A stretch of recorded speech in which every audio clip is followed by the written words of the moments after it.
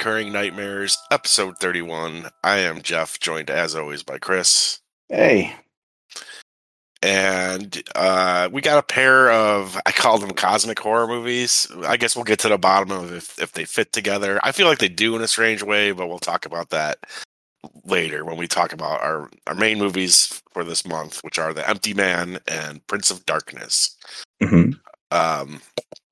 But first, we got to do what we've been watching. And normally this is when I kick it to you and ask you what you've been watching this month. But there's a couple movies that I just want to touch on before we even do that, because I know we've both seen them. Yeah. And we both have thoughts. They're kind of the two big movies that came out this Halloween in a way, right? And of course, I'm talking about the first one. Probably the biggest horror movie of the year, Halloween Ends, the conclusion of David Gordon Green's Halloween trilogy. And we're going to do full spoilers for Halloween Ends because I feel like everyone has seen it at this point. Yeah. If you're worried about hearing a spoiler about it, I guess skip ahead till we're done talking about it. But I think we got to air out our grievances and such here. A movie that there was a lot of talk about. Feels like it's been put through the discourse ringer, and I think for good reason. And it weirdly feels like it came out to me like 6 months ago, even though it's only been out for like 2 weeks. But Halloween Ends, Chris, what'd you think? That's a tough question.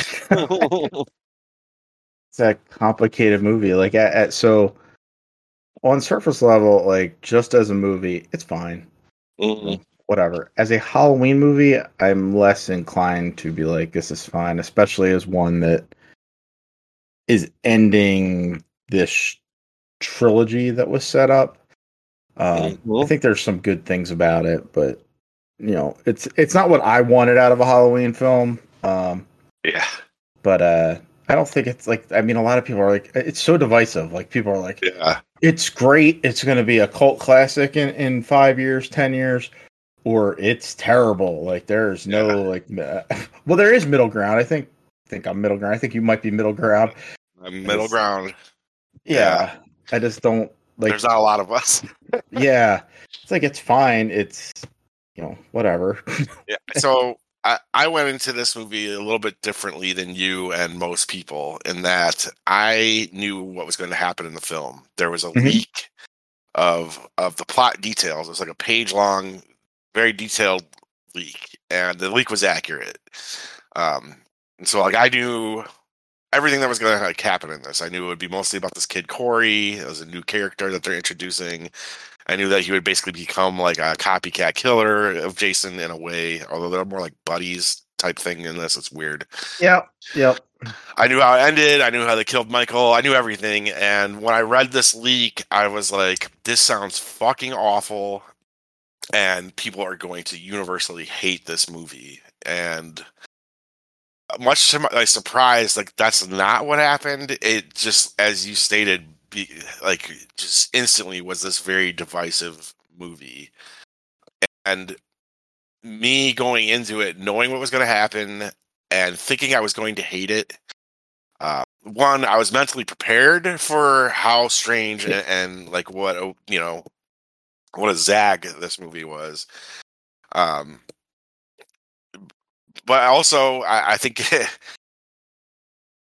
I was like expecting to hate it, and as I was watching it, I was just like, I'm not bored, and there's interesting stuff in here.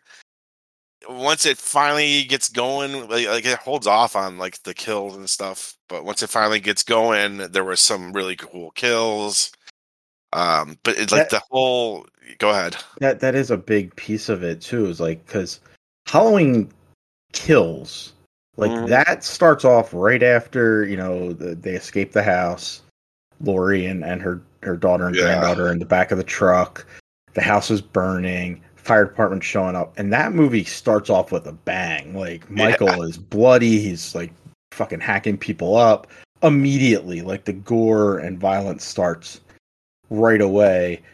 This is way more of a slow build, which is kind of jarring considering the ending of Kills and how that happened.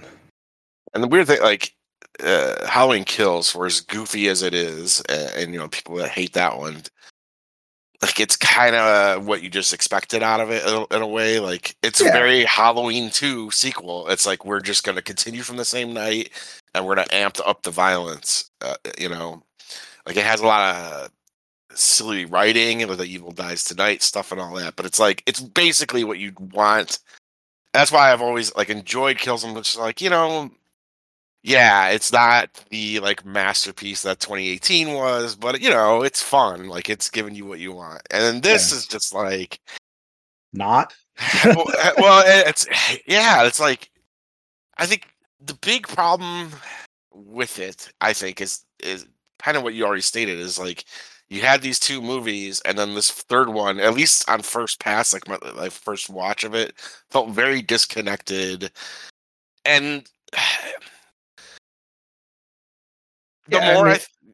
spoiler wise, like, I mean, I think if you've seen it, like, I mean, if you wanted to watch Halloween Ends, you've seen it. It's like, spoiler, like, this movie starts off with characters that are not related in any way to the Strodes or to Michael Myers. They just happen to be in Haddonfield. And it introduces like a whole new plot line, whole new story, whole new characters right at the beginning, which is a weird take. Yeah, and it feels like this is supposed to be the end of a trilogy. It's supposed to be about the big showdown between Laurie and Michael, and like, that's not the movie you get. They're like, there is that in it, and it feels very tacked on at the end. Like, the last 10 minutes. The trailers for Ends is the last 10 minutes. Yeah. The rest of the movie is kind of an homage to Christine. It's this you're taking a normal kind of nerdy outsider kid and making him evil. Like, it's Christine, Yeah. Except there's no possessed car here. He finds Michael Myers in a sewer. And my thing about it is, like, the more I thought about it, I'm like, it's not completely disconnected from the rest, because it is following through on kind of the thesis of Halloween Kills, which is that Michael turned the town into bullies. And now we're seeing that effect on one person, and how the fear and the need to have this evil that you're pointing at, it gets placed on this kid because of something that happens at the beginning. Right. So you always the town needs a villain. Yeah. And with Michael gone, Corey is he's the fill-in. So there is a thread running through it, and that wasn't apparent to me at first, but like, the more I thought about it, like, these movies, like this Gordon Green trilogy, it's not about Michael and Laurie so much as it's about Haddonfield, and it's about the effect that Michael has on Haddonfield. Yeah. In the first one, it's the effect he had on Laurie, and the second one, it's the whole town, and now we're going to one specific character and how he gets turned evil. And so, like, I came around on that part of it. But even if you accept that this is a different type of movie, and you accept what I'm saying, that that's the through line, I think that the movie's still very flawed. And that's where I land on the movie, is that, like, I'm okay with Gordon Green doing what he did. Ultimately, I think it's interesting. It's a different take. Yeah. But I still think, like, even if you accept all that it's sloppy. Like, and I don't quite buy everything. There's some weird stuff, like the relationship between Laurie's granddaughter and Corey. Like, it blossoms immediately. Like, they go why she's so into this. It doesn't feel like a adult relationship, even like a younger, like a 20-something, and it feels like a high school. Yeah. Like, I'm infatuated with it. I'm going to run away. Yeah. And this kid who's like a total fuck up on top of it. And she's got her shit together, I think that, if you had this idea all along, Corey should have been in the other movies. He should have been at least a minor character, and like kind of hinted that there's a darkness to him. Then I think this one works better. I guess I guess bullying will push people to, there's people that do mass shootings and stuff, like, so I guess bullying will push people, but I just felt like there's some leaps of logic here where it's just like, oh, he got picked on a lot, and then all of a sudden he's a killer. Yeah, I don't know. It's not to me. It's not this like masterpiece. It's a flawed, interesting entry when it should have probably just been the big. You could have made a strong suspense movie of just Laurie and Michael, and that's probably what it should have been. But according to Green, it was like never his intention to do. He always said that this one was going to be his love story, and I'm like, yeah, but the love story is not that good. Bad. It's like it's mediocre. It's like, it seems like that might have been his intention, but it seems slapdash. Like, it's like, this doesn't seem, like you said, like a real relationship. It seems thrown together and like necessary for what the story is, so that Laurie can be drawn in to this Corey character. Yeah, so that's kind of where I land on it. There's other things I want to touch on, but were you going to say something? Yeah, I just think there's so many, like, there's so many good ideas in it that it's like kind of disappointing that it does kind of not come together, because you could have just left, like, I mean, you couldn't, because Michael lives at the end of Kills, but if you had killed him off somehow, and then what it is like this one introduces that, like, that evil lives. Like, yeah, no matter what, and it doesn't have to, like, yeah, if you're gonna, he's sidelined anyways in this movie. Yeah, he could have just been dead. Like, the mob could have killed him in the last film, and we leave it there. Instead, they kind of introduce this like supernatural theme to it, where he is like able to take on 20 guys at once and kill them all. But now he's like weakened. It's like, what? And it doesn't make sense.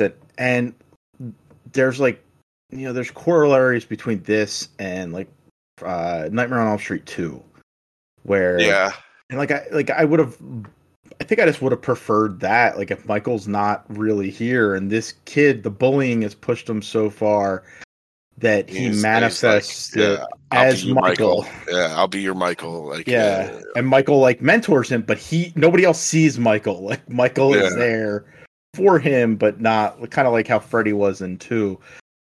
There's just so many things I would have preferred they do differently.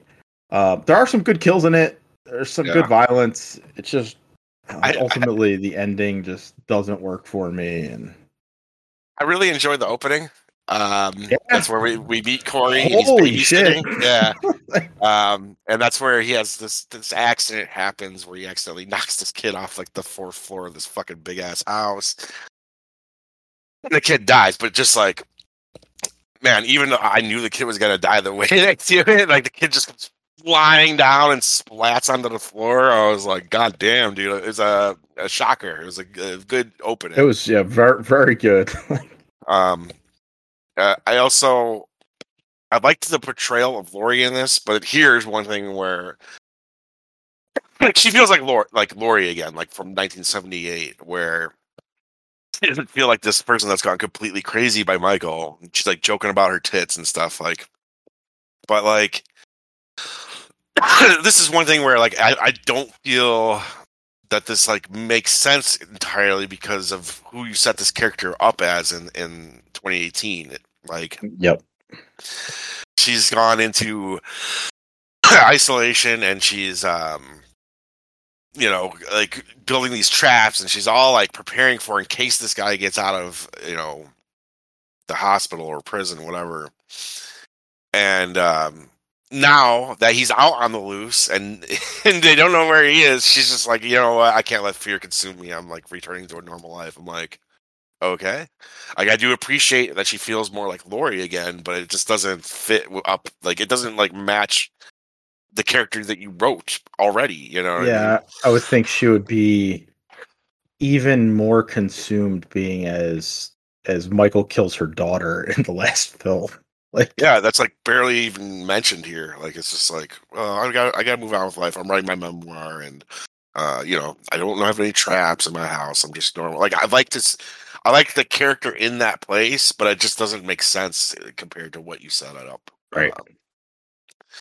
But I guess I have the only other thing. I really did love the DJ kill.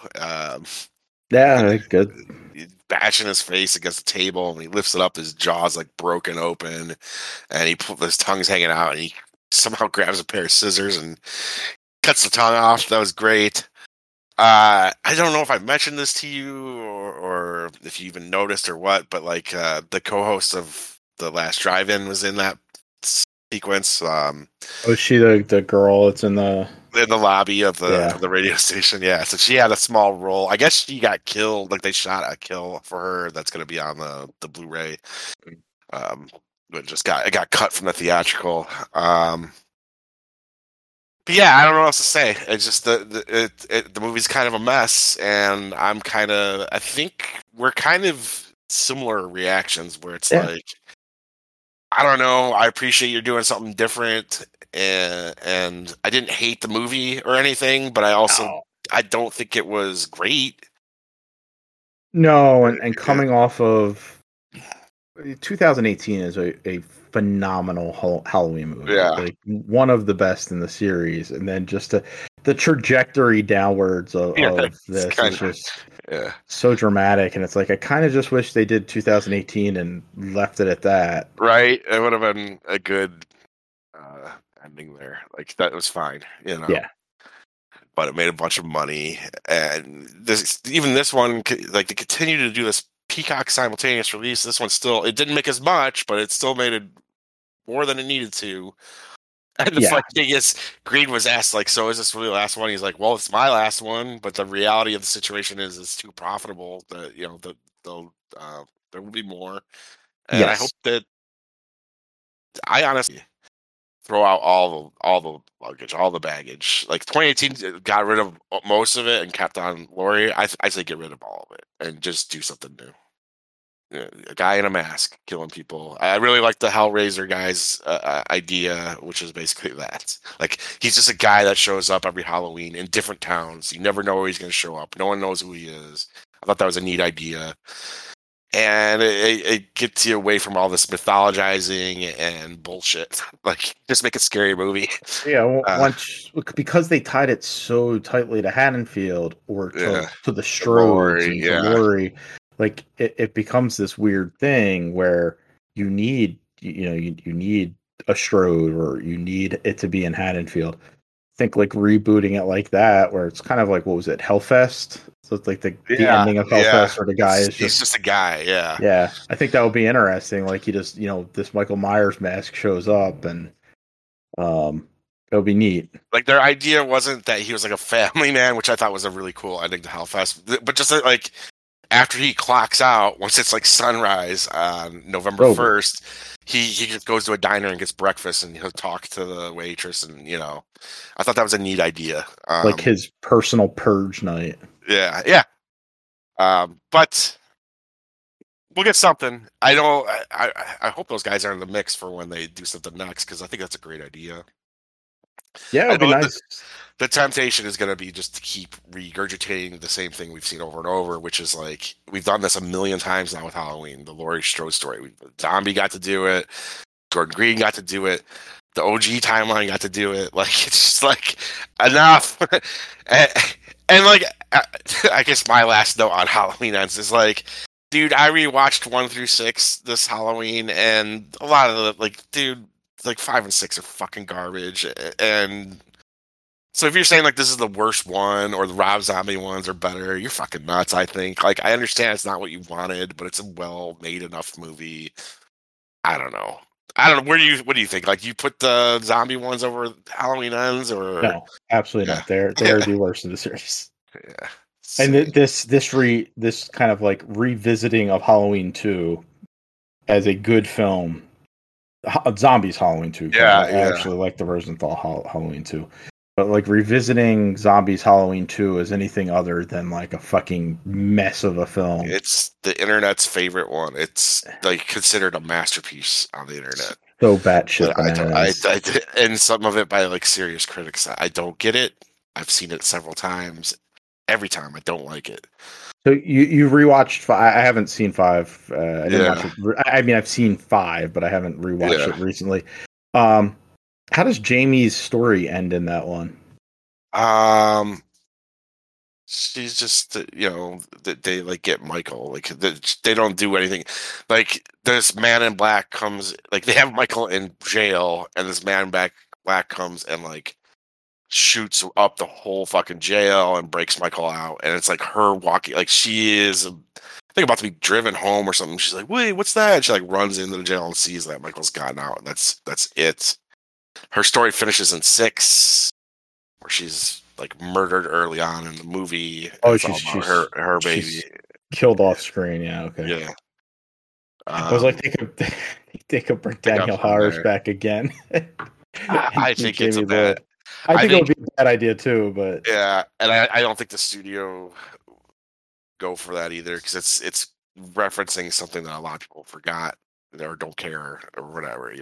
I don't know. It's not with Blumhouse anymore. It's back with Pod, I think. Blumhouse is done producing these, so the rights have reverted back to the family that's been running it for forever. Yeah, I can't think of their name. Cons. Yeah. Well, move back to them. So who knows? But I'm sure we will. Like that was the other thing. People are all like, "Man, this is such a trash ending to like this historic." Like, if you think this is the actual end, yeah, I mean, this series has ended multiple times. I know. I'm sympathetic to it though, because the 2018 one showed such promise. And like you said, if they just left it at that could be like the good timeline of the series. And now it's like every timeline is still a little messy. There's always one that's like not as good. And yep.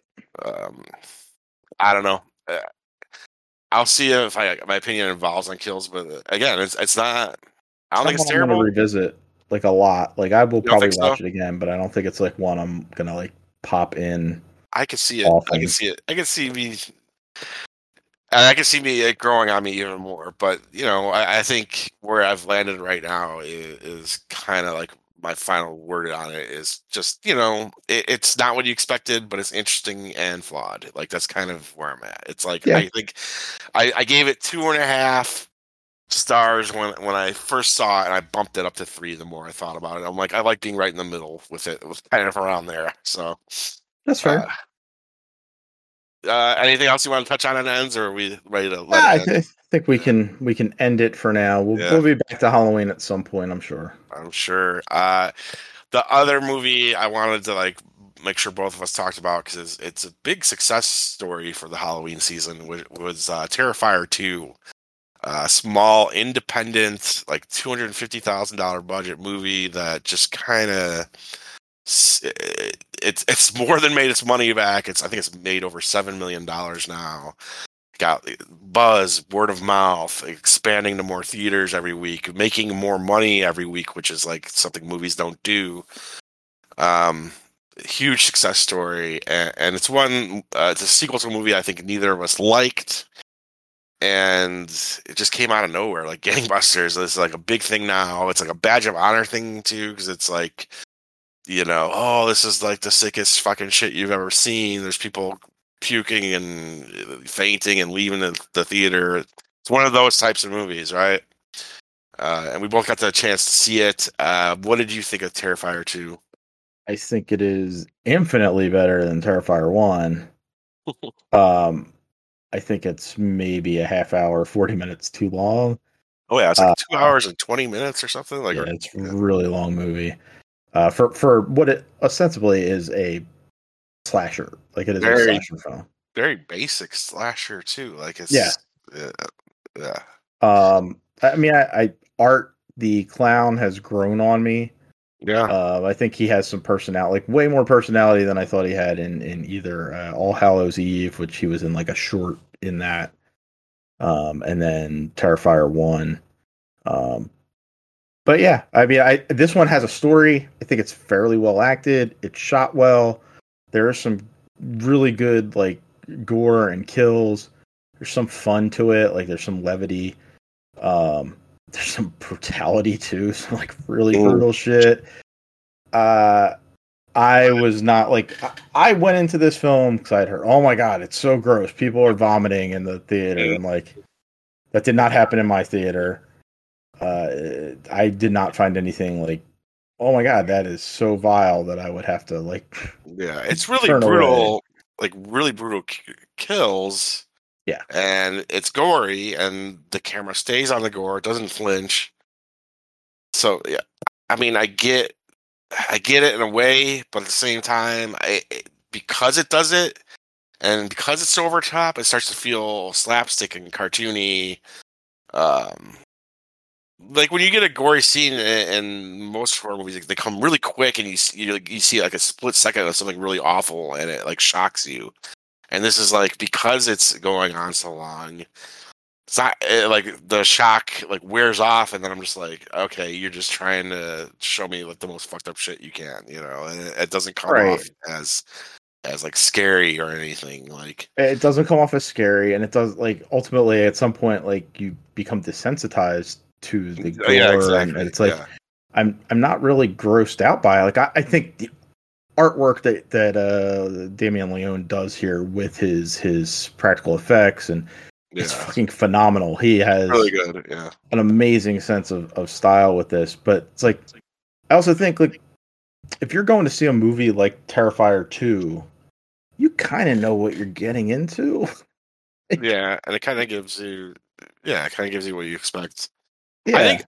I will say I think Art the Clown is scary though, like him himself, like not the violence, but he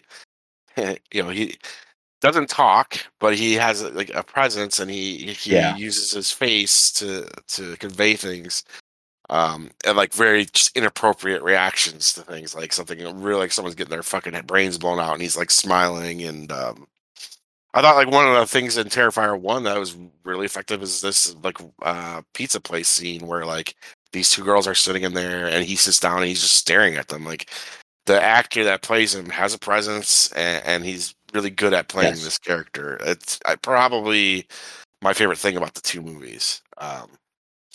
I don't think I liked Terrifier 2 as much as you. At first I was like, "Hey, it's fine," and the more I thought about it, I think some of my reaction may be like people like hyping it up so much that it's great that I'm like, I don't And think that was great. Like, that's what I keep hearing. Like you said, it made it, and like, look, I'm not gonna like throw shade in a movie that's made $7.5 million on a $250,000 budget, but also you made $7.5 million. Like you're uh, not Halloween ends over here. You're not Barbarian and you never yeah, were going to be. But like seeing like these news publications like talk about it like it is this blockbuster success. It's an independent success. Like and yeah, it's very it's making its money, but yeah. it is not this like taking the world by storm. I mean, yes, but I do think that it has earned recognition in the horror community. It's For known, sure, for sure. and I just, for me personally, I personally don't think that this guy can write or direct. Like, I don't think the directing's good here. I think that like every scene goes on too long, That and is yes, it's he needs an very editor, flat, man. very flat direction. Like he's not doing anything interesting with the camera or anything, and yeah, it has more of a story than the first one, but again, I didn't think it was anything great. I thought that like It gets goofy towards the end it gets too. Like goofy towards the end. There's like this new side character that's introduced that does nothing. Like it's like sidekick for Art. yep. Maybe the idea is like she'll carry it after. I don't think she could carry it. I think you have to bring back Art if you're going to do another. But she's also just in his head. Oh yeah, yeah. She's. I didn't Yeah. guess I didn't catch that.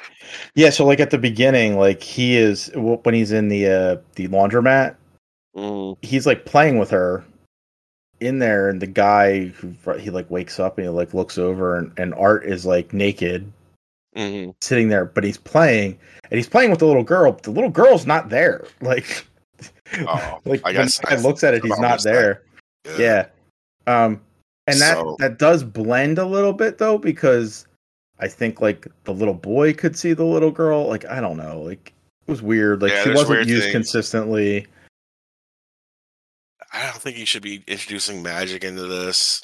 No. don't even like that art is supernatural. I would like if he was just. I mean, he has to be supernatural because he shot his own brains out at the end of the first one and lived through it. Yep. But I just wish he was just like this creep, and you don't know, like you don't know what he is. Like, Yeah, he's just a dude that dresses up like a clown and fucking is sadistic and hacks people in half and shit. Instead, they've given it this supernatural tinge, and then I don't know. There's a magic sword for some So reason. fucking weird. But I did appreciate that at least they tried to tell a story here. Yeah, it wasn't just an hour and a half of torture in a warehouse. Yeah, because that like you said, like he just drags on and on and on, and like his gore, his special effects work is phenomenal, but it does just drag on, and when it's just that, you kind of like, all right, well now I've seen it. Yeah, here at least there is a story. I mean, kind of a story. There's a family. Yeah, they make him kind of likable. They end up in his path. I don't know, like it. Yeah, I like the girl that plays Sienna. Sure, like the main character. So like, I got into them like, and I found art way more appealing this time out. So, also Bloody Disgusting, which is I know them as a news horror website, right? That's how you know them, right? Yeah. They produce this, and they've been pushing the hell out of it. Like, so it's like I feel a little funny with that because they're like, oh my god, Terrifiers, like where's this thing? And it's like, you guys, like, you have funds in this, like, and I don't think you shouldn't be excited for shit that you're producing, but it does blend a line. Like, I look for you for news, and you keep pushing this shit on me, and it's like, they should almost step back from the coverage of it, and not reviewed it, or I don't know if they reviewed it or what, but they did, and that's why I was like that was the first review I read, and I didn't know it was a Bloody Disgusting film. Oh yeah. I was like, oh, this seems pretty cool, and then like there was a podcast, which if you saw it, you did not see it in theater, so no, you found another way to watch it. Hey man. However you can get it. It was on YouTube. I took the opportunity. And as you said, it's been, it's a weird story with this film because it started out as only like a 3-day special event, and like they keep adding screens and around the country, but it hasn't been sent to streaming, and it is hard to see in certain markets. So, but at the end of this film, when I saw it, there was like Damien Leone and the guy who plays Art, and they were on a podcast from a Bloody Disgusting podcast, and they're talking about it and gushing over it, and it's like, this seems really weird. Like, there's some lines being blurred here that I'm not really comfortable with. Yeah, it feels weird. Yeah, doesn't take away from the movie itself. It's a better film than Terrifier 1, I think. For sure, and I'm happy for them, and I'm happy that like something that this Demented is popular. Like, I just have to be the voice of reason here and say that like it's not that good. Like, I don't know. Like, I'm fine with that. Like, I think I rated it a 3 out of 5. Like, I think I might have rated it that too, but then like I soured on it a little, just to like balance the like general consensus, which everyone was just like batshit about this. Like, oh, who would have thought that Michael Myers would have the worst movie this year, and then this would come out of nowhere and be great? I'm like, this is not great, dude, and this is not better than Halloween. I'm sorry, it's just for me, it's not. Like, I guess it is. Again, what you're looking for, I guess. Yeah, like, and it is a straight up like fucking slasher, like that's trying to be a slasher. So I can't like hate it too much. I just have to like temper the fever pitch on this. Like, absolutely understood. But I'm glad that like shit like this is being made. And one last thing before we move on, I did see it in the theater, and it was 3/4 full. And I will say that increased my appreciation for it because I can see that. It's a fun movie to I mean, that would watch. get reaction in the theater. And if you're going to see Terrifier 2 in a you know at that point in time, because it was a special event, you were looking to go see that movie, so you were with people that wanted what they were delivering, and it was a fun time. I was thinking that after I watched it too. I'm like, if you saw this in the theater with a crowd, like, just you'd be feeling the reaction of the crowd to some of like the shit in it, and like I didn't have that. I'm watching it on YouTube, so yeah, I think some of it was lost on me. But anyways, Chris, what have you been watching? Oh, well, those two we just talked about, and then did have a pair of other ones. We both saw Hellraiser. I don't know if we talked about that. I don't think we did. Show. I don't think we did. The new Hellraiser, just called Hellraiser. I guess we're calling that Hellraiser 2022. I thought it was really good. I am a fan of the Hellraiser series.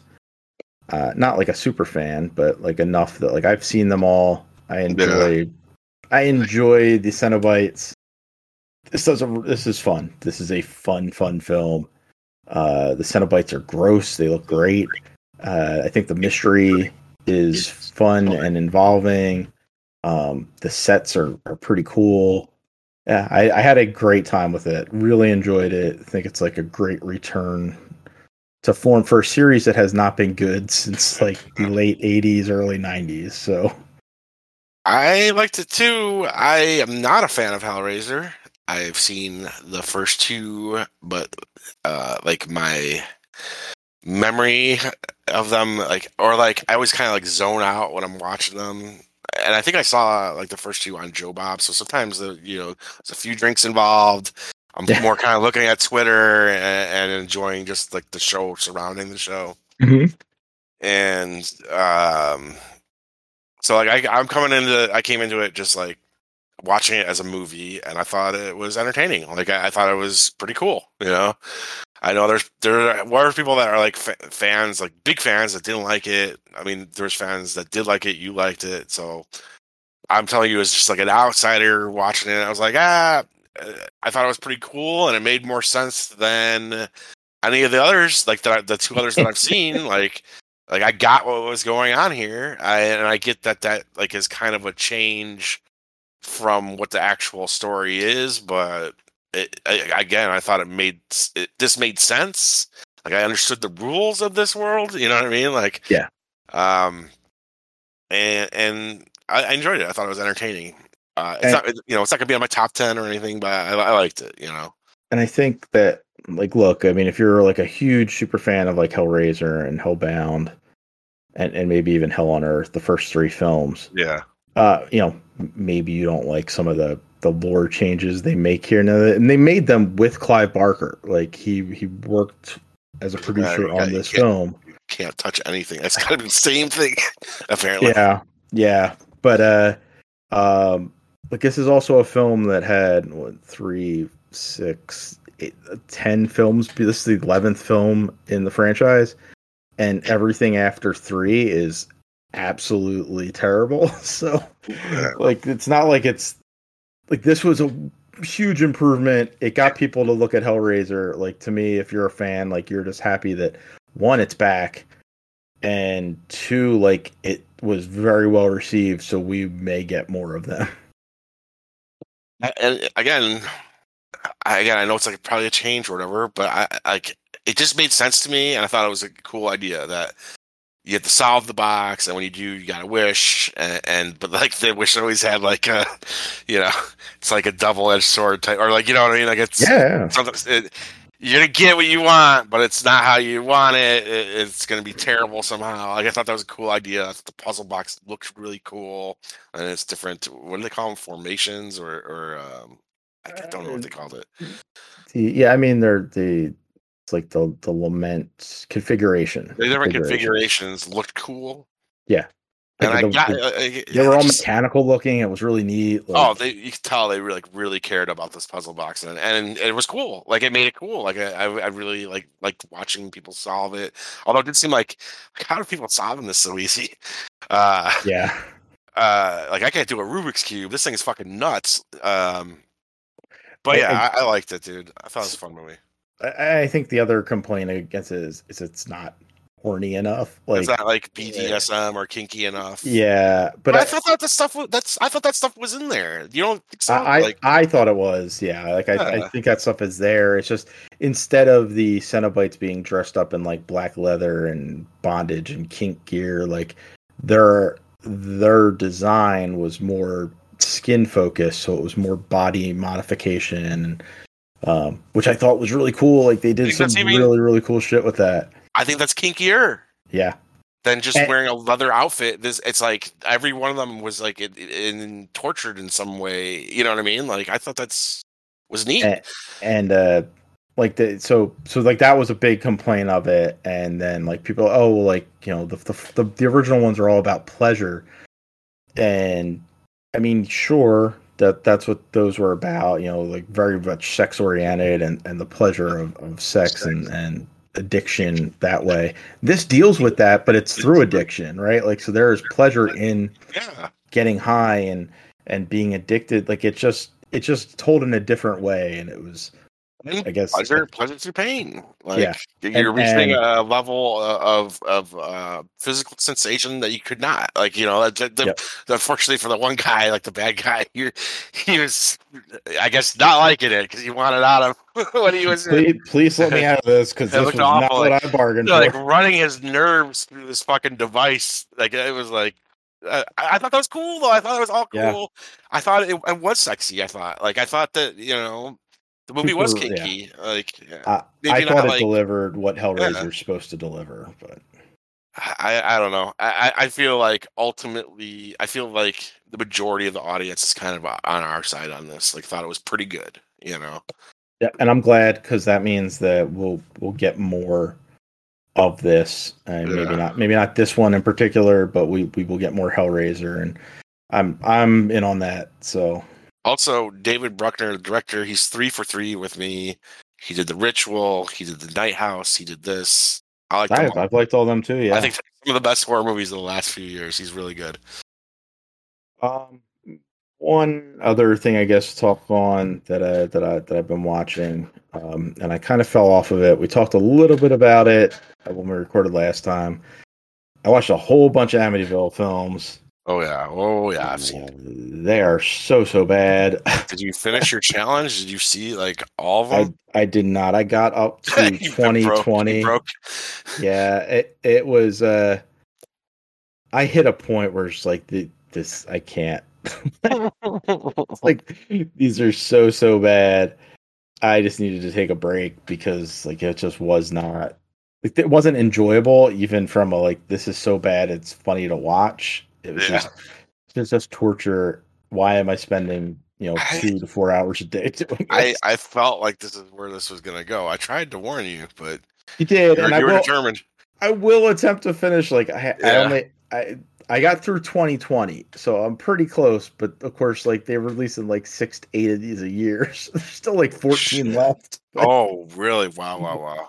Take a break. You earned it. Yeah. Just like I can't. I had to back off of it for a little bit because they're just a lot of them are like these independent films where somebody like, I have a camera, I want to make a movie, and it's not to the level even of like Captain Alex. Like it's at least Captain Alex is fun, and it's like they, charming a little bit. Yeah, it's like this isn't good, but like you see that like these guys appreciate action and they're trying to do something, and it's funny to watch in that way.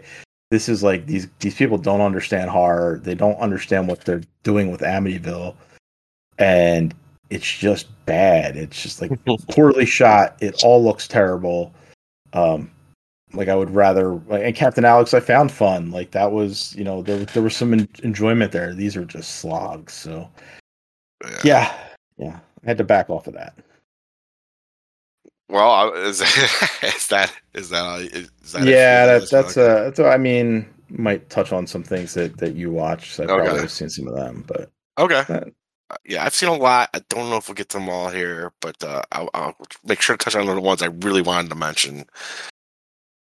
And on top of that list, because I don't want to forget to mention it, is Guillermo del Toro's Cabinet of Curiosities, the new Netflix series that debuted over the last week before Halloween.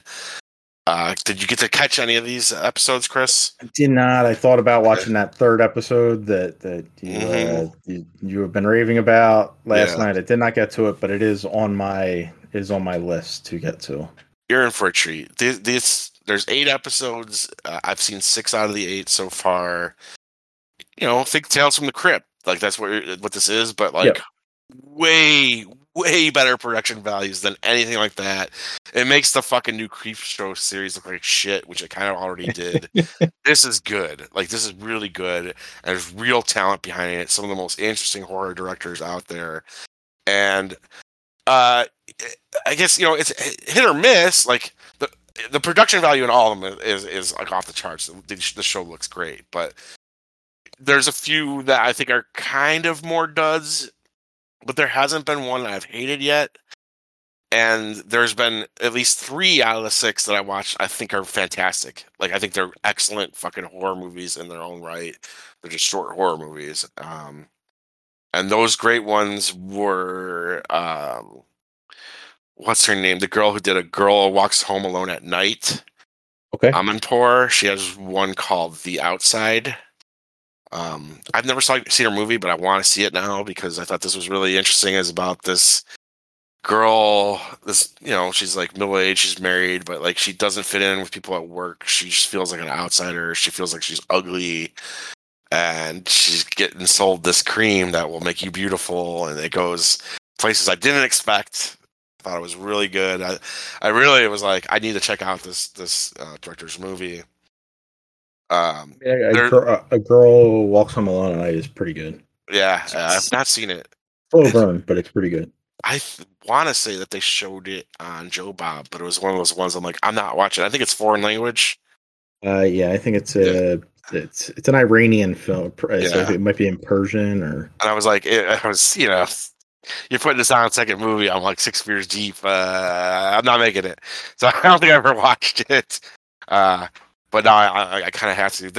It's in English. It's really interesting and cool Christmas vibes to it. There is one from David Pryor, who we're discussing one of his films tonight. It's the first thing he's done since The Empty Man, and if you liked The Empty Man, I think you'll really dig his short film, The Autopsy.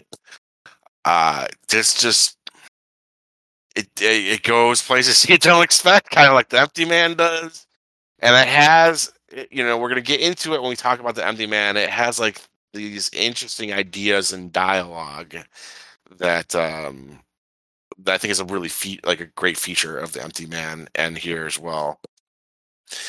And last but not least, Panos Cosmatos, the guy who did Mandy. His first thing that he's done since Mandy is in this, and it is incredible. It is really great. It's episode 7. It's called The Viewing. It is. I'll say this. I think it's his most accessible thing that he's done yet. I think he keeps getting more accessible, and the writing keeps getting better. I think you'll like it. I think you really like it. My wife, who hates Mandy, was like she was way into this. It's basically an hour of people doing drugs in a room together. And it's really funny, and you have a really commanding performance from Peter Weller, who's like this guy that he's like this ultra rich guy. He invites like all like the smartest minds in the world to come like hang out with him for a night, for a viewing. He's like, he sends them this invite. You're cordially invited to the viewing. And then they get there and they're just bullshitting, and it's like, he's like, here's this whiskey that came from World War II and somehow survived all these bombings. Here's the best weed on the planet. Here's the purest cocaine. Like, he just keeps giving these people more and more shit. They're like, what are we here for? Are we just here to get fucked up with this guy because he's rich and can like afford to bring us all here? But of course, he has something he wants to show them, and he wants them to be in the right mind frame to see it. And I won't spoil it more than that, but it's just so much fun. It reminded me of Kill Bill Volume 2, the end where it's like a half hour of David Carradine talking. Mhm. It's kind of like that. Like kind of Peter Weller really reminds me of that. And this, so you're just kind of like mesmerized by this guy and the visuals and the music. I really loved the viewing. I thought it was great. Again, the rest of the series, there hasn't been anything I really hated. So, like, I just watched Nice. another one tonight. I thought it was kind of boring. It's called The Pickman's Model or Pickman's Model. It starred Crispin Glover. I thought it was kind of boring, but like the last 10 to 15 minutes, I was like, oh, it paid off pretty well. I liked it. I Apparently, that just one's based on a story by H.P. Lovecraft. So Yeah, you could tell, and then, like a lot of these do feel a little Lovecraftian. I'd say, Cosmatos' one feels Lovecraftian too. And it's cool. Guillermo del Toro introduces each story. He doesn't say much. He's just like, "What if a key could do something?" Like oh, he's just neat. kind of yeah. But I do like that he goes, tonight's story is The Viewing, and it's directed by Panos Cosmatos. He at least says what the story is and gives the director credit for what they did. But honestly, like, kind of the most exciting horror thing for me all season was this. Like, I was really excited to see it, and it lived up to it. So I'm excited for you to check it out when you get around to it. All right. Um, uh, there's a movie called Fall. You saw trailers for this? Did it is on my to watch list. I think it just went like to like a normal rental price, Yeah, so I it's want out to there watch it. now. Yeah. Yeah, it's you saw the trailer, you know the premise. These two girls get stuck on a 2,000 foot tall tower that they decided to climb and not tell anybody. Always And how it goes. yeah, so bad decision making, right? And the human elements of the story are not amazing, but it delivers the movie that's in the trailer. And if you're afraid of heights at all, good lord, is this a fucking wild ride? Like, I was physically like almost ill watching it. Like, I was just like, oh my god, dude! Like my palms are just sweating the whole fucking time. My palms and my feet were sweating the entire time. The movie got a physical reaction out of me. So yeah, I saw pretty middling like letterbox reviews and stuff, but I was like, man, this thing fucking. If you're afraid of heights, it really plays on your fear of that shit really well.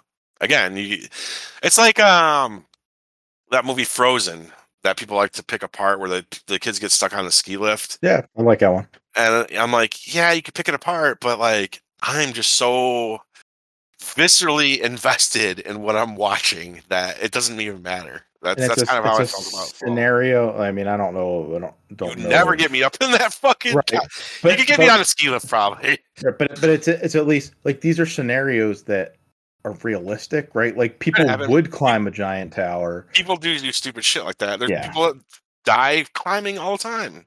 Like it's not uncommon at all. A lot of right. famous climbers die. There's at least that like you can relate to it being Yeah, a realistic thing that could happen. yeah, and again, just does not matter because like they just do the height shit so well in this. It's a fun rental for sure. One other one I want to make sure to touch on, and I think I might leave it at that, is a movie called Vengeance. It is on Peacock right now. It's written and directed by B.J. Novak from The Office. And it is, what is it? I think that's the thing of the movie is you're kind of questioning what it is throughout. The premise is B.J. Novak plays this kind of like guy from, I think, New York, who he's like a journalist and podcaster, and he's looking for he wants to like get a popular podcast going. He's looking for a story, and one kind of stumbles in his lap, and that this girl who he hooked up with once, her family calls him to tell her that she died, and they think like he's her serious boyfriend, and they want him to fly out to her funeral in Texas, and he goes, and the family is convinced that like the story is she overdosed, but the family is convinced she was murdered by drug dealers and stuff. And like, we're like, okay, what's going on here? And he is like, this is my story. This is going to be my podcast, and it's going to be about like how people will invent lies to not face the truth. And as you're watching the movie, you're like, what is this? Is this a murder mystery? Is this about like, is this like a fish out of water story about this New York guy in Texas? Is it about the differences between red and blue America and the assumptions we make about each other? Is it about our current times, like the way we all live in our bubbles and we all live on social media and we all kind of invent our own reality? And the answer is it's all of the above. And I think it has some really smart things to say about all that. And I could never quite tell like where it was going to go right up until the very end. And I think that the ending that it has is really cool. I've seen people who did not like this movie. I've seen also people like me who are like really surprised by it. And I think it's worth checking out, especially if you have Peacock. Again, it just surprised me. So I'll leave it at that. I don't want to say too much and spoil anything. Okay. Yeah, I think we'll leave it at that. And we will get into our first movie of the night, which I'm going to make it The Empty Man. Okay. We're going to go in that order.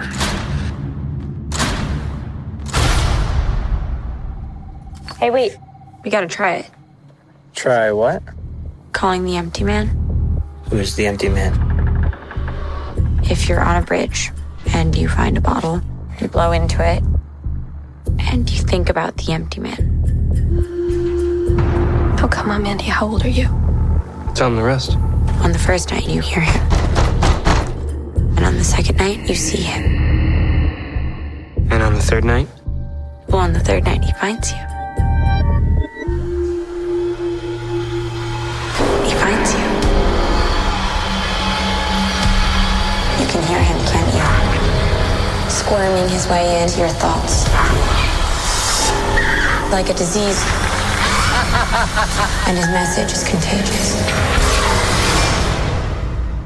The empty man, the empty man, the empty man, the empty man, the empty man, the empty man, the empty man, the empty man, the empty man, the empty man, the empty man, the empty man, the empty man, the empty man, the empty man, the empty man, the empty man.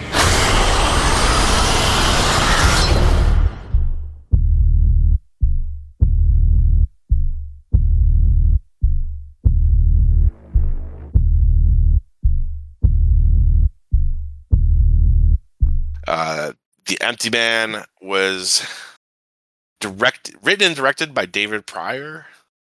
It released October 23rd of 2020. That's important to note here. Had a budget of $16 million. It did a box office of $5 million. The movie, Disney acquired 20th Century Fox. This is one of the things that were like left over from 20th Century Fox. They didn't know what to do with it, and they just like threw it into theaters in the middle of the pandemic when people were not going to theaters.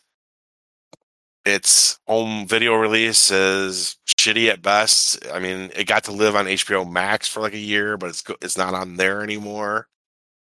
And you can't even like, at least on Amazon, you can't even rent the movie. I think you could just buy it. So Weird. Yeah, it's weird. And the movie, because of how it was released, like it's gained a following for sure. But I think there's also a lot more people that you think that have never seen it or even heard of it. Right. It's got looks like it has a 77% on Rotten Tomatoes. Average review or average rating of 5.8 out of 10 on IMDb. But it has gotten some notice. It's built a cult following. And this was your first time seeing it, right? Yes. Okay. This is my second time. And I saw it kind of when it hit HBO Max. I really loved it, and wanted to find a way to bring it to this show for you to see it. Although I guess you did watch it on your own before. Yeah, you knew that. you had mentioned like, hey, this you should watch this film, and then I had heard that it was leaving HBO Max. So I jumped on it right before it left, and then you announced that this was the film we were watching. Oh, good, I saw it. But either way, I think it gave us, one of our more fun pairings of movies for the year. I think, I liked both of these movies. Well, yeah, let's get into what the Empty Man is. It starts with this cold open that's 25 minutes long, somewhere in there, 22, 25 minutes, something like that. Yes, it is a long opening, and jarring when it shifts. Yeah, because you're following these people. It's 1995. It says it's Ura Valley, Bhutan. I don't know. These people are hiking through mountains, right? Yep, and Nepal or something like that. Yeah, you think the movie's going to be about them, and in a way, it's they are the inciting incident in a way of the movie, but you don't know that. You think it's going to be about them. One of the guys in the group hears a sound in the ground, and he basically falls into this hole in the ground into a cave. They go down there to rescue him out, but he's just sitting sitting down, kind of transfixed, in this catatonic state. He's staring at this crazy looking skeleton that looks inhuman, human but inhuman. Yep. And he's just in this catatonic state for the rest of this opening. He will be whispering stuff, but pretty much unresponsive.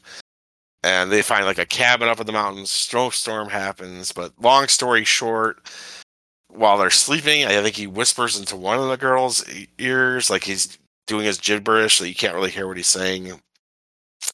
And the next day, she kills them all. Actually, well, there's actually a few details about this that we have to get right, which is the next day after he whispers in her ear, he's wandered off, and he's sitting in front of a bridge, and he's blowing into this kind of flute-like instrument.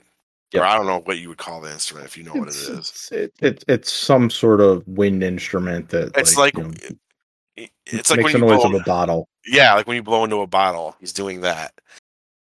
And they come out there, and she fucking stabs two of her friends. She pushes them off the top of the mountain. She jumps herself. And you're just whoa, I thought this whole movie was going to be about these people.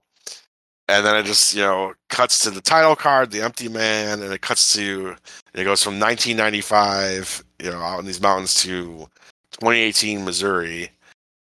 And instead, the main chunk of this movie is this cop that we meet. He's a former cop. It's a guy that runs he has this own security business. There's this lady he was kind of involved with, and he talks to her daughter as well. I think that's what I was a little confused by this, even at the second time watching. It's there's a girl he's talking to on a bench or whatever in the beginning, and I think it's this girl's daughter who goes missing. And she's saying this weird cryptic shit, which is my favorite part of this movie. My favorite thing in this movie is the weird shit people say. I think she says something nothing is real. What if our thoughts begin somewhere else? Our thoughts, our brain is a radio receiver that is just, we're just translating what someone else is saying. I thought that was a really cool idea. But she goes missing. That's the girl he was talking to, right? She goes missing. I think. Yeah, no, it is. It's the one that he was talking to. And the cops are kind of not wanting to take action on it so much because they're it's a runaway, and so he's gonna help this lady that he was involved with try to find her. And so a bit basically the rest of this movie and kind of the heart of it is this weird. It's this crime drama mystery mixed with like cosmic horror and existential dread. It's like, I don't know. It's like fucking David Fincher's Seven meeting something like some Lovecraftian shit. Like I think it's like a really neat combo. Oh, and when she goes missing, like it says like in her room, it's like written in blood, "The empty man made me do it" on the mirror. And he starts talking to her school friends. We get this flashback where we see that they were doing this like, stupid teenager thing where it's like, oh, it's kind of like Candyman or something like that. It's like if you go, it's convoluted. It's like if you go to a bridge after dark and you find an empty bottle and you blow into it and you think about him, something will like he'll like come for you. I forgot what it is. It's like you first night you hear him, and then the next time you see him, and the third night he comes in and gets you. It's like this weird. Did you have like it written down what exactly like those three things are, like 3 nights are? Was the hell was it? It's you hear him, you see him, and he gets you. Yeah, it's something like that. Yeah. And we get this flashback of them all doing it. And of course, this reminds you of the thing at the beginning where the guy's sitting by the bridge blowing into the thing.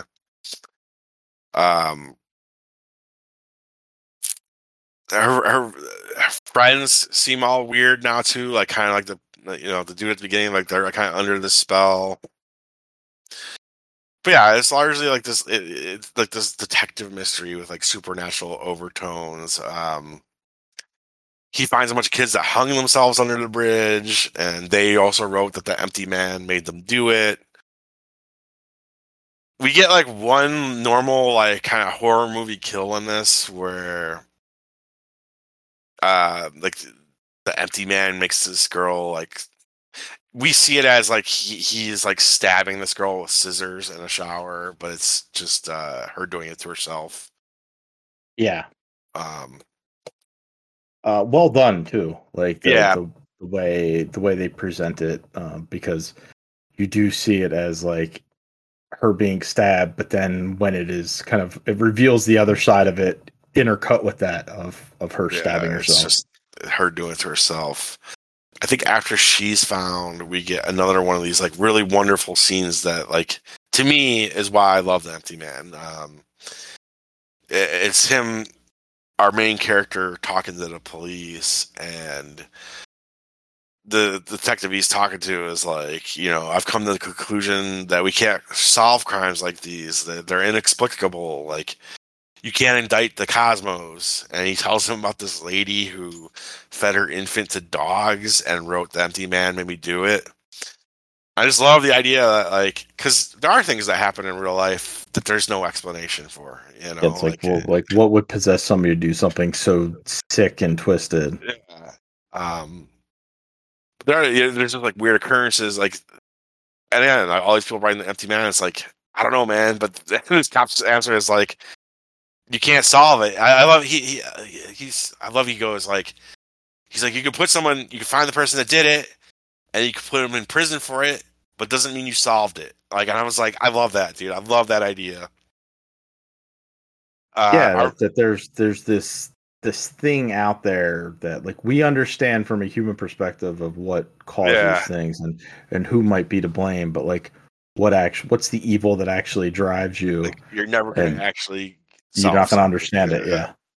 And as I get older, I more and more love this type of horror where it's something like, it's kind of what the Lovecraftian thing is. It's like something about the universe that you can't understand. And I think, like, I don't know, I just like that. I like the idea of, like, the world is so big and there's so many things we don't understand that there's going to be things that you can't understand. And I dig that type of horror. And this is very similar to Lovecraft in that way too, because like a lot of Lovecraft, especially the Cthulhu stuff, deals with like cults that surround the worshiping of it, and like this empty man has a following, like people kind of follow behind him, and you can't explain why. Like, why? Like, these people don't really understand what they're doing either. They just know that there's this entity out there that they're following. And so they just worship it because they know it's Yeah. something more. So that's what he discovers. He like gets drawn to this Pontifex Institute. Stephen Root is running it. He's like their like preacher or whatever.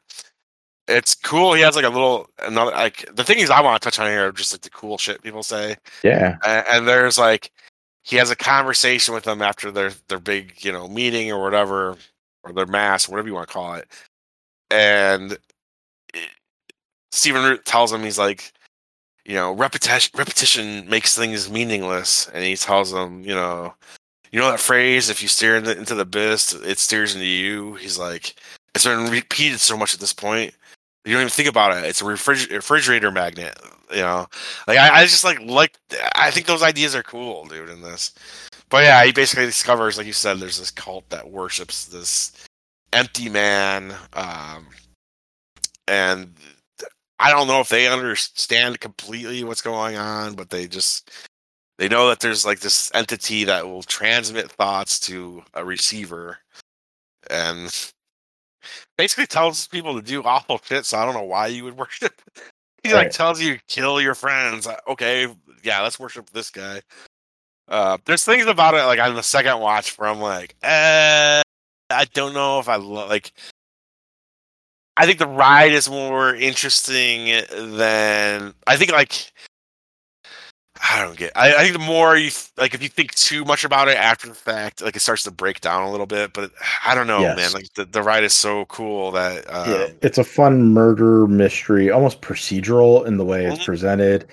That like the ride, that roller coaster ride of the film is enjoyable, and it's like there's just enough that makes logical sense, the connections. Yeah, it's like it starts off as this one thing, you think it's going to be that, and then they all get killed, right?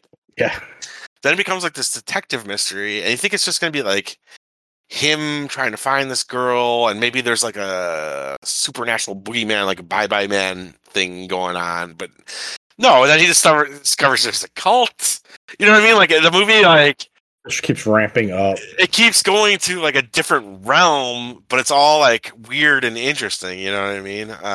Yeah, and if you do start to like dig into it, as you said, like then like you start pulling on threads. Like this might not work. This might not work. Well, yeah, it's a little bit like, well, why do they have to do this? Why do they have to, and we're gonna get to it, but yeah, but on surface level, it's fun. Like that first watch is definitely fun.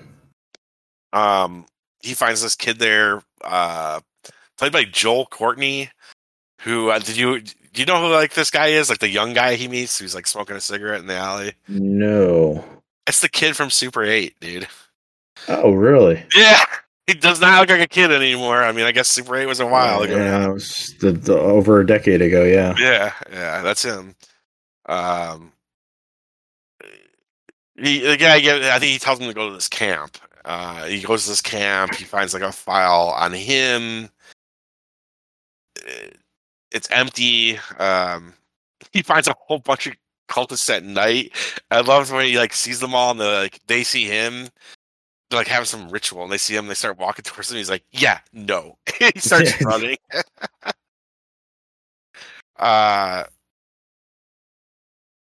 He follows that dude again. He's like watching them do errands. He follows them to this hospital, and then they're worshiping the guy from the very beginning of the movie. The guy that went catatonic at the beginning. He's been in a coma for 23 years, and that's where like he kidnaps this Joel Courtney kid, and that's when he like explains to him what's going on. He's like, this guy's like an antenna. He transmits, we receive. Another one, the reason I love this movie, besides what we just said about how it's like it keeps going different places, is the cool shit that people say. And like this kid says to him, he's like, every nightmare you've ever had is a documentary. I'm like, I love that, dude. It's such a great line. Like it's just like, what a creepy thought. You know what I mean? Yeah, it's all actually happened somewhere. Yeah. Just. What else is it? Like the only reality is there is no reality. You've got the itch in the brain. I love like this is a kind of a recurring thing in the last half of this movie is like the brain can itch. Like, what does that mean? I don't know, but I fucking love it. Like that's what I love about the movie. It's not trying to gross you out. There's barely any kills. It's just like unsettling ideas. It's trying to get like under your skin, and that's kind of leading into like where this is going now. He finds this extensive file on himself. It suggests that he is an invented person. Like our main character was not a person. He goes back to the hospital. Amanda is there, like the girl he's been looking for the whole movie. Mhm. She tells him he transmits, we receive, and his message is contagious. She's telling him, do you know the brain can itch, blah, blah, blah. But then she explains to him that he is invented. Like, he didn't exist until 3 days ago. That they needed a new empty man because this guy's husk was no good anymore, I think is the idea, right? Like, the dude from the beginning of the movie that's been in a coma for 23 years, like, he's no good anymore. Yep, he's dying, and if he dies, like obviously you use your receiver, your transmitter, and it's not so like the way that guy got sucked into it, like it just worked. But she's like, it's like a 1 in 1,000 thing, and it's hard to find a replacement or something like that. And so, like, we created you by thinking about you really hard. Like she says, like thought plus concentration plus time equals flesh. And he's the next empty man. And it's a neat idea. It's a cool surprise at the end. What do you think of like, this is like, we're at the end here. This is like the big reveal. He's the empty man. A little bonkers. Like, yeah. Him being the empty man seemed to be like, to me, where they were kind of like leading him, that like all this was set up. But then they're like, we've created you. It's like, huh? But like, it's cool. It's a cool reveal and everything. But it's like at the end of it, you're just like, okay, but then why did you need to do this whole elaborate thing? Like, why did you have to give him all this backstory and all this shit? Because everything you know about him is bullshit. Like everything we've watched is non-existent. Like it's not. None of it's real. Nothing we watched was real. Why was it necessary? Right. Like, he had a wife and kid that died in a car accident, and he had sex with her mom at the funeral, and like none of that happened. It's all invented. In fact, most of like what we saw of him was invented until like the very end of the movie. So it's just like it's one of those things like you just gotta have to like the first time you see it, it's just such a like whoa, what's going on? That like you're like whatever. The second time I watch it, I'm like why does any of this have to be this way? But ultimately, it doesn't matter to me because I just think it's a neat movie. He shoots the empty man that's in a coma, and then the hospital staff falls to their knees and they start worshiping him, and they're saying, "You transmit, we receive." That's the end. What are your thoughts on this one? I mostly liked it. I mean, I enjoy a good procedural type approach anyway. I do look at it. It's like two very different films to me. Because like that opening, I think, is a phenomenal short. Like a standalone. Like it just works really well. All the stuff in the mountains, it's really really cool. And then all this stuff that happens in Missouri is like completely different, but also genuinely cool, interesting to watch. Just a good dialogue. I think the acting's fairly well put in, and it keeps twisting and turning that you're like interested in the mystery. Yeah. Up until maybe that final reveal, and it's like, hey, that's weird. Like, what? Huh? And then it like delivers what it seemed to be pointing to anyway. It's just like that one little thing of like, you are not real is like kind of that's like the one piece that's like, what's weird. I almost wish it wasn't that. I almost wish they were just like, you seemed like the right guy. Like somehow we knew. Right. Empty Man. Like, I think that would have been better. Like, Yeah, this is the find a bigger, different way to do it than yeah, like we created you through thought. We're not really yeah, going to explain that. Just trust us, bro. yeah. Like, it's a cool surprise. Especially like the first time, I just accepted it and I was like, "Whoa!" You know what I mean? Like, my hair is blown back. Like, oh, cool, good idea. Like, this time I'm like, I don't know, man. I just wish he was just an actual person. Like, because it's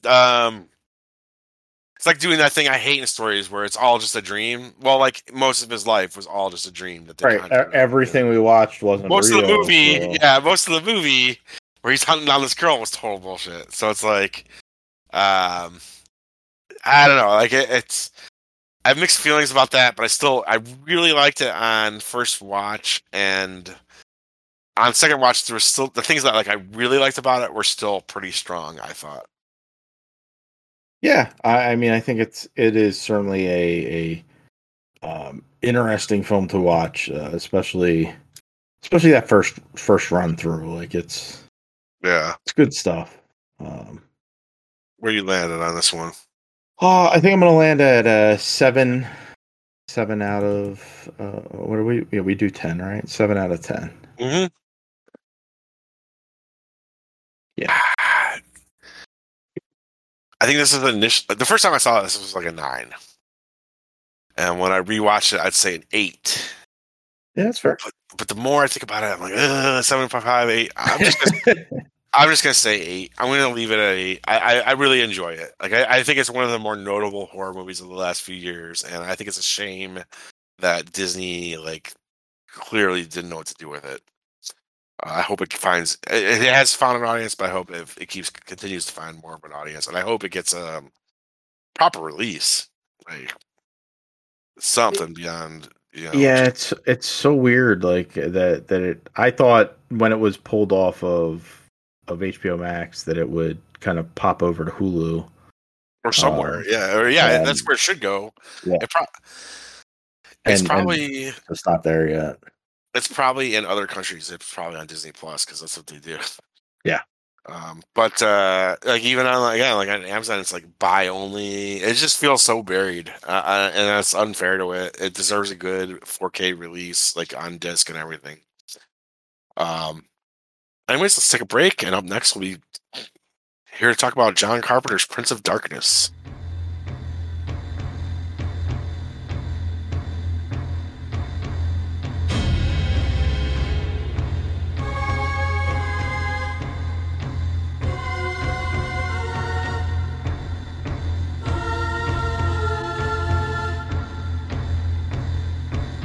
Anyone in close proximity has the same dream. What is it? A secret that can no longer be kept. It started a month ago. What started? A change in the earth and the sky. His power. There's a weird locking mechanism. Looks like it can only be opened from the inside. A life form is growing out of prebiotic fluid. It's not winding down into disorder. It's self-organizing. It's becoming something. What?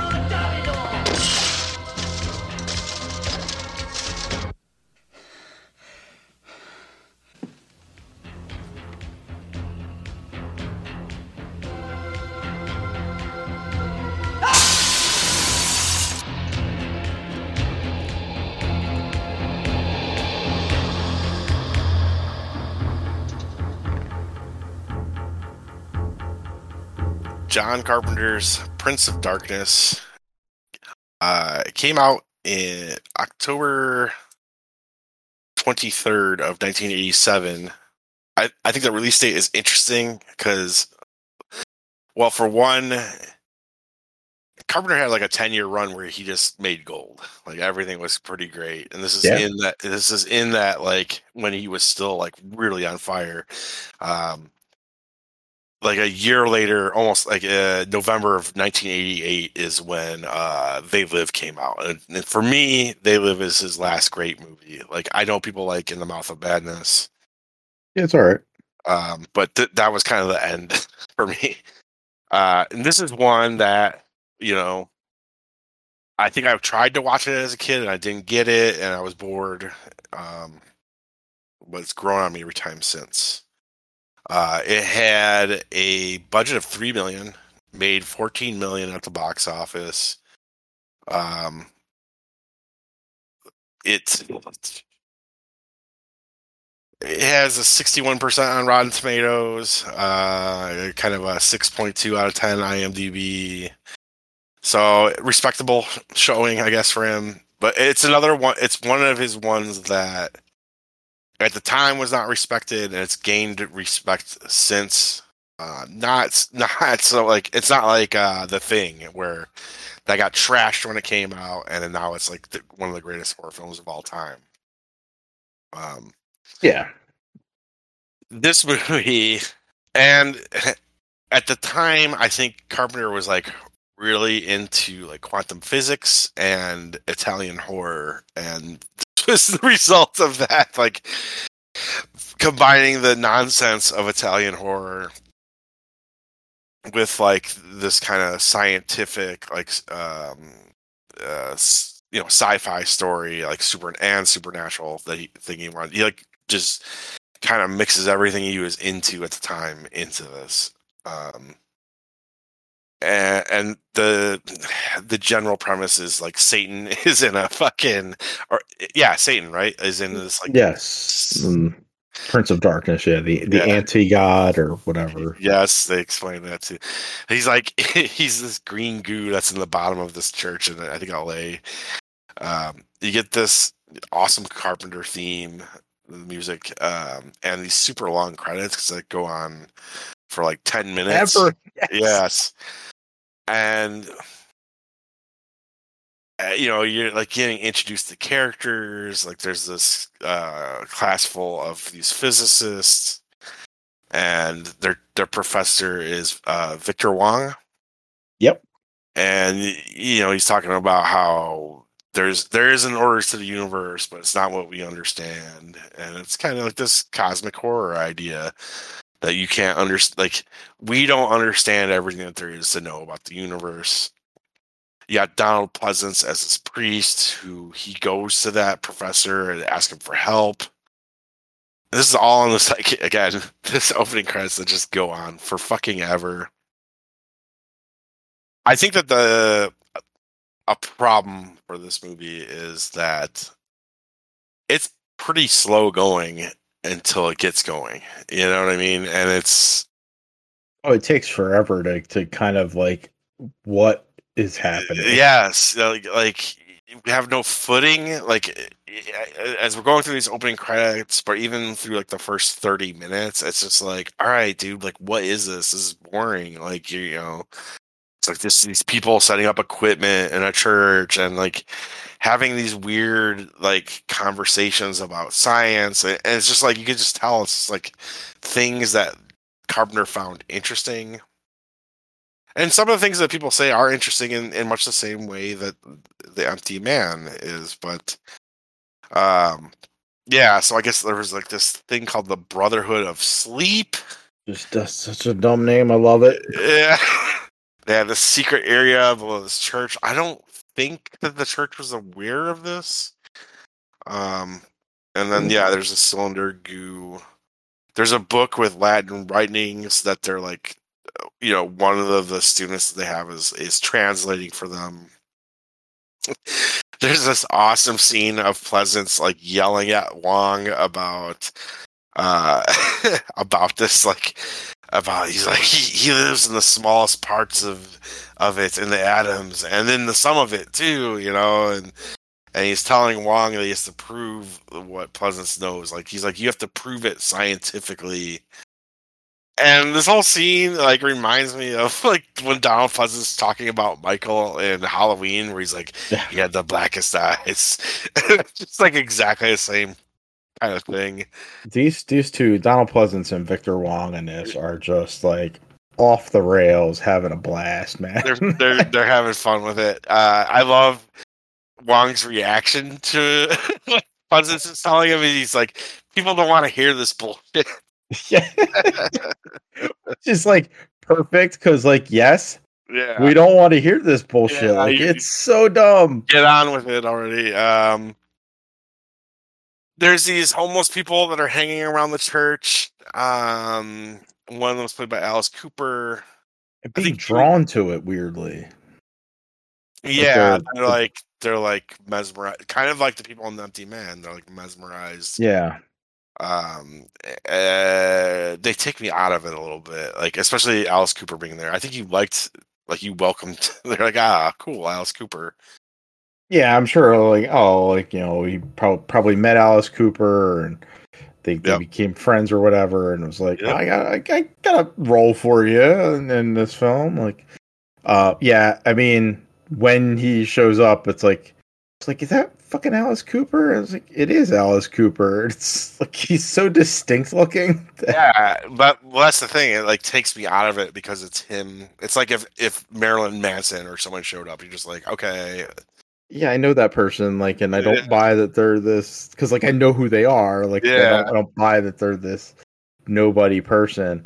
I kind of agree with you on the homeless people though, or the vagrants that are forming outside and becoming sort of like zombified outside the church. Like, I don't think that they're necessary. Like, they don't add what they are is because there's no sort of menace in the first half of this movie. So like you have to have these guys there kind of threatening, That's a flaw in the movie. And then they just don't look real to me. They look like actors dressed up as bums. I don't know how else to explain that, but like it just doesn't. They're not my favorite thing about the movie. It's like 30 minutes before the students are even shown the goo. And the whole first 30 minutes, like the theme is awesome, like the theme music, but like it's just playing the same theme. There's like no variation to it for a while. Like after that, it does. The music changes up a little bit, and it heightens as we get to like. Once this thing gets going, I think it's a lot of fun, and the music gets louder and louder and louder. Especially, I was watching this on the Scream Factory 4K disc of it, and I don't think that it's an amazing 4K presentation, but the audio is. Like, they did a new Dolby Atmos mix, which I can't really take advantage of, but dear Lord, like, it was vibrating my fucking living room when it got going. It gets loud. Yeah. But the homeless people do corner one of the students as he's leaving, and they stab him with a bike. I think Alice Cooper kills the kid with a bike. It is absurd. Yeah. And I guess at the end they do kind of block everybody in. Like the scientists won't leave because they're surrounded by these people being drawn to it. I guess we find out that the cylinder was buried in the Middle East by the father of Satan, trying to like bury his son. That's so ridiculous. And as the movie is going on, the cylinder is like, I guess has some sort of leak, and it was unloading the goo onto the ceiling there. Like all the glue is like the green goo is like sticking on the ceiling. It shoots at one of the students. I think goes like in her mouth. Yeah. And now she like is possessed by Satan. She snaps some guy's neck. She keeps like infecting more people. She'll like spit the goo out of her mouth into other people's mouths. Yeah, it looks cool. It's it's kind of like a zombie type thing. Like they're all getting like infected by Satan, but it functions like that. Like, you know what I mean? Like one person gets infected, they start turning everyone else. Yeah. I have one random line I liked that I thought was cool. I don't know where it fits in, but Donald Pleasant says only the corrupt are listened to now, and they tell us what we want to hear. That line seems relevant to today. Yeah, very. Lots of science nonsense talk, particles, antimatter, anti-God. There is a part where, like, outside of the church, the possessed girl, she watches one of the bums like stab somebody with scissors, and it's shot just like a giallo film. So there's your like Italian. Yeah. Well, the whole movie is Italian influenced, in that, like, you've seen some of like the crazy Italian shit where it's just like, I don't understand what the plot of that was. Yep. But this scene where the person's getting stabbed with the scissors feels very much like a giallo, like a lot of the Dario Argento stuff, where it's the person's wearing gloves, just the way it looks, the way the color of the blood looks, all that. Mm-hmm. My favorite part of the movie is one of the students is dreaming, and you get this weird, it's like a broadcast. It's like, this is not a dream. We are using your brain's electrical system as a receiver. We are transiting from the year 199, Yeah. And then you see like this creepy figure standing in the doorway. I think you could kind of see why I associate this movie in my head with The Empty Man. It's like that same idea, like, your thoughts are not your own. Someone's... Yeah, they go into explain that, like, like everyone's having the same dream, and it's all shared. Like, once you see the dream, you're kind of locked in, and I think the Brotherhood of Sleep was like into this shit because, like, it's a warning from the future that someone is broadcasting to them. But then, once it gets going, the shit goes off the rails, and I think, like, again, like, this time I had more fun with it than the last time I saw it, like a year or two ago. And I think it does get, like, really fun. It's like crazy shit, like the people spitting goo into each other's faces. You find this one girl sitting at a computer typing, I live, over and over. Like, what else did she type? Like, something like, you will not be saved by the Holy Ghost. You will not be saved by the god plutonium. I don't even know what that means. In fact, you will not be saved. Like, I thought that was really, really cool. There's a part where, like, another part where there's a guy outside, I think, and he says, I got a message for you. Oh, I think it was one of the students too, but he's like standing outside. And he's like, I got a message for you, and you're not gonna like it. Pray for death. And then he like collapses into bugs, like some Halloween 3 shit. Awesome shot of a girl like with goo just flying out of her eyes and her mouth. And as I said, like, all the possessed people are just kind of acting creepy as shit, like basically like zombies and coming after the non-possessed people. There's one possessed, I think the main one, like in the bed. She kind of still remains like the main possessed one as it goes on, and she starts to look like pregnant. Yeah, near the end, she starts like changing, like she's got like sores all over her face. And I think that's like we're kind of approaching the end when that happens. Like she wakes up. She like looks at the Asian dude who is trapped in this closet, and she moves something with her mind and scares him and laughs at him, and that's when he goes apeshit. And I thought this part was really funny. Like, I mean, it's scary, but it's also funny. He's like trapped in this closet. These people are on the other side of the wall trying to like break through to him, and he's just like, "Get me the fuck out of here! She's gonna fucking kill me!" And we get like a big showdown with her, and Pleasance chops her arm off. He just grows another one. He chops her head off, and she just puts it back on.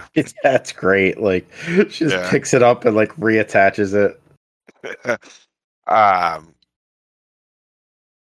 She starts like reaching through this mirror that is like, oh, it's going to the other side. She's calling for her father, so like the father of Satan. Yeah, she's trying to pull Satan into this realm. Yeah. And in this whole part, the score is just going crazy. It's super loud and it's awesome. Like, it's cool. It's like not my favorite John Carpenter score. I would put Christine and Halloween 3 and Halloween 1 over it. But it's cool. It's pretty cool. But one of the other students like pushes her through the mirror the other way, like sends her flying into it. This is like the solution of how they're going to beat this thing.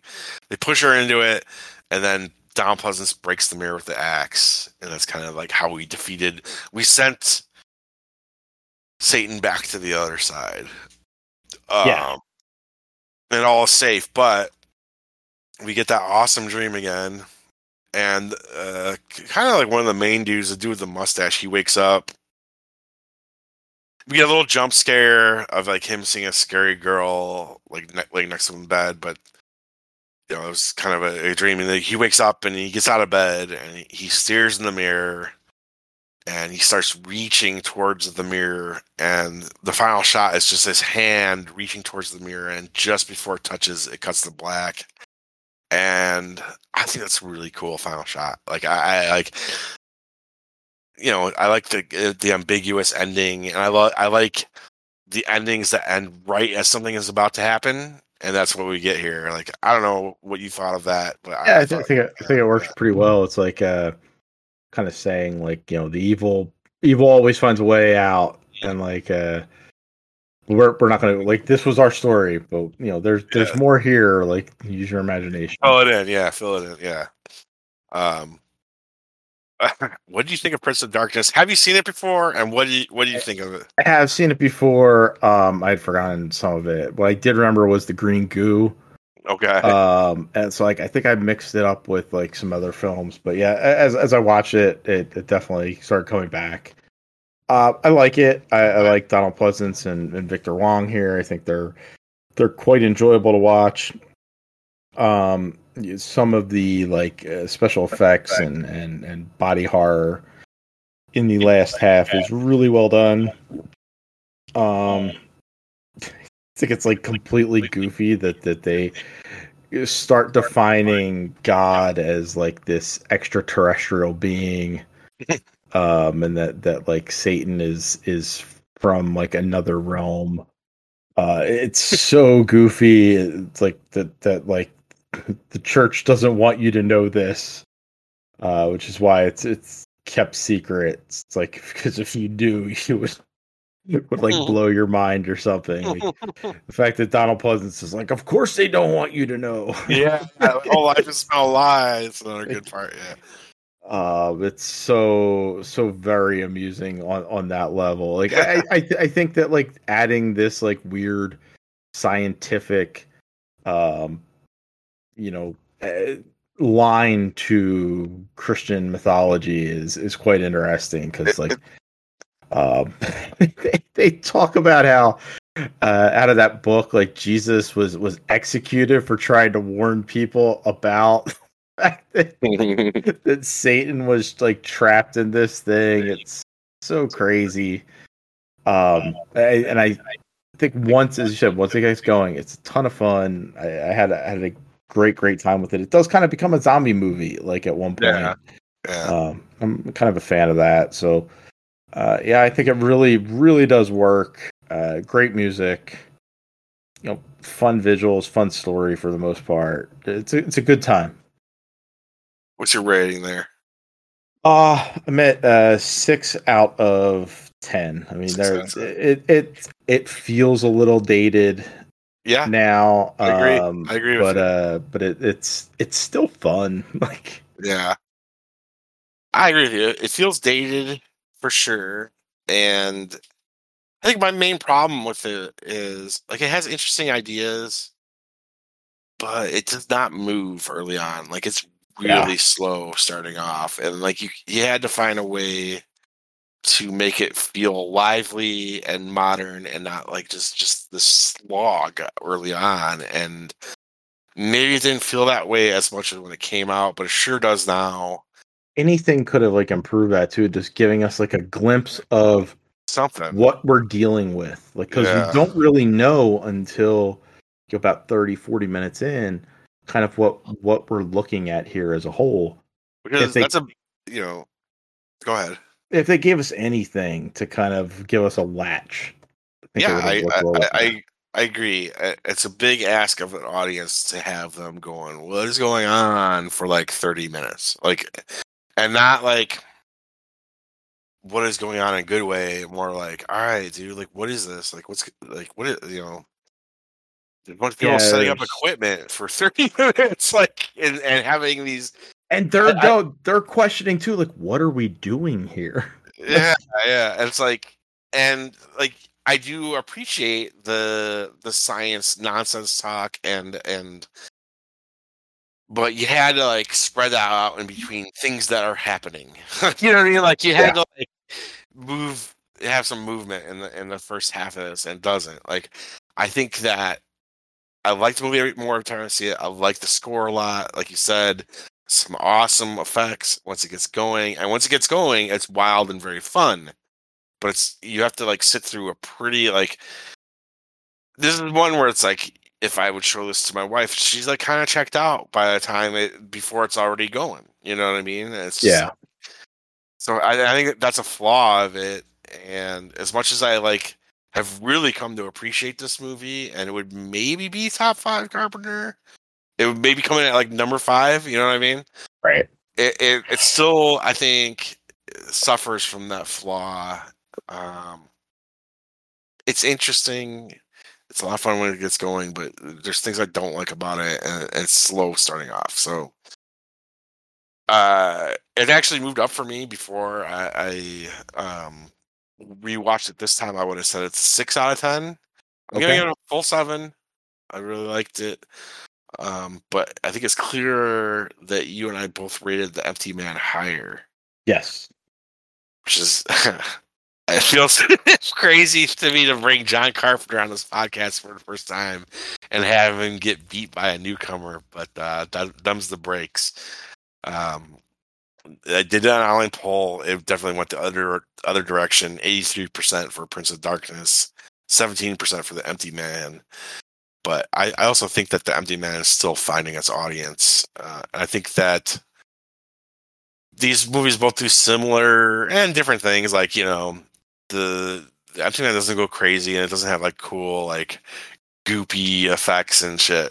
You know what I mean? Like they're just different types of fun to be had in them, but they're both movies about like weird ideas and not being able to understand the universe.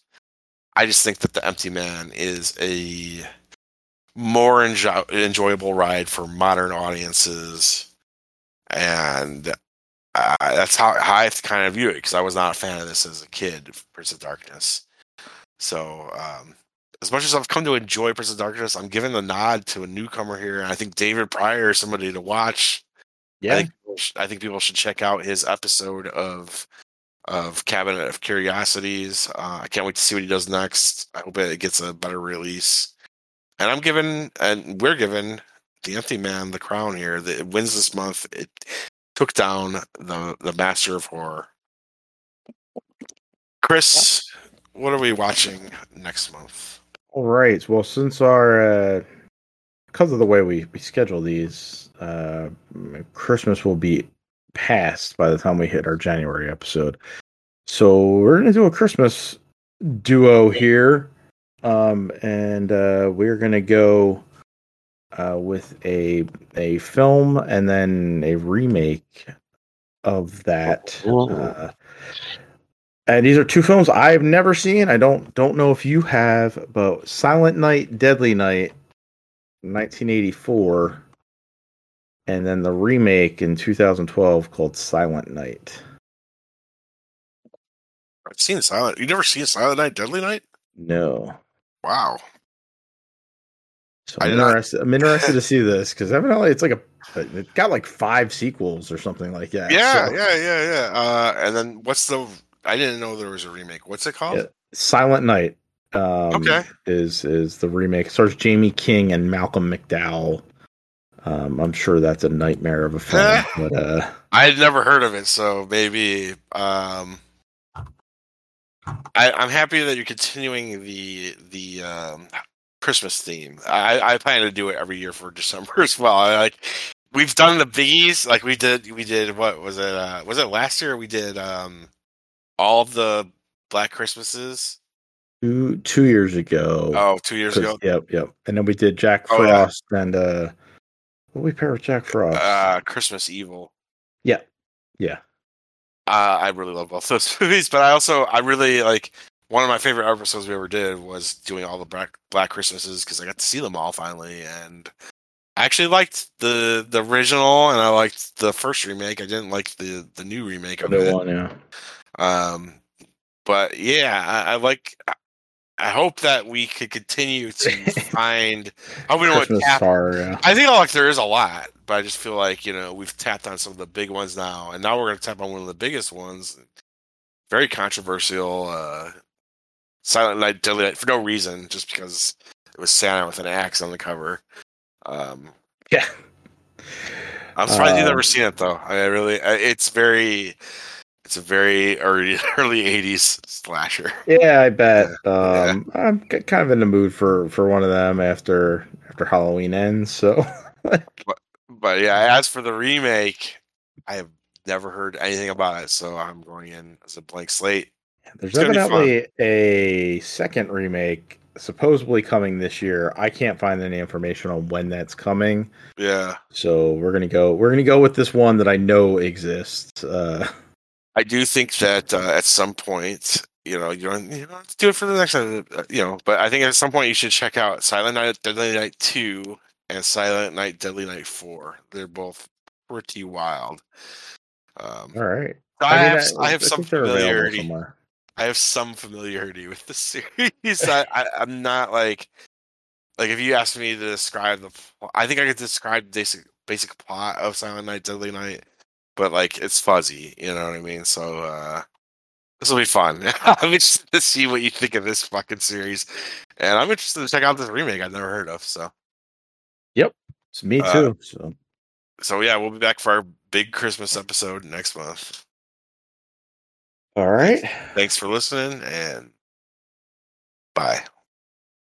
Good night.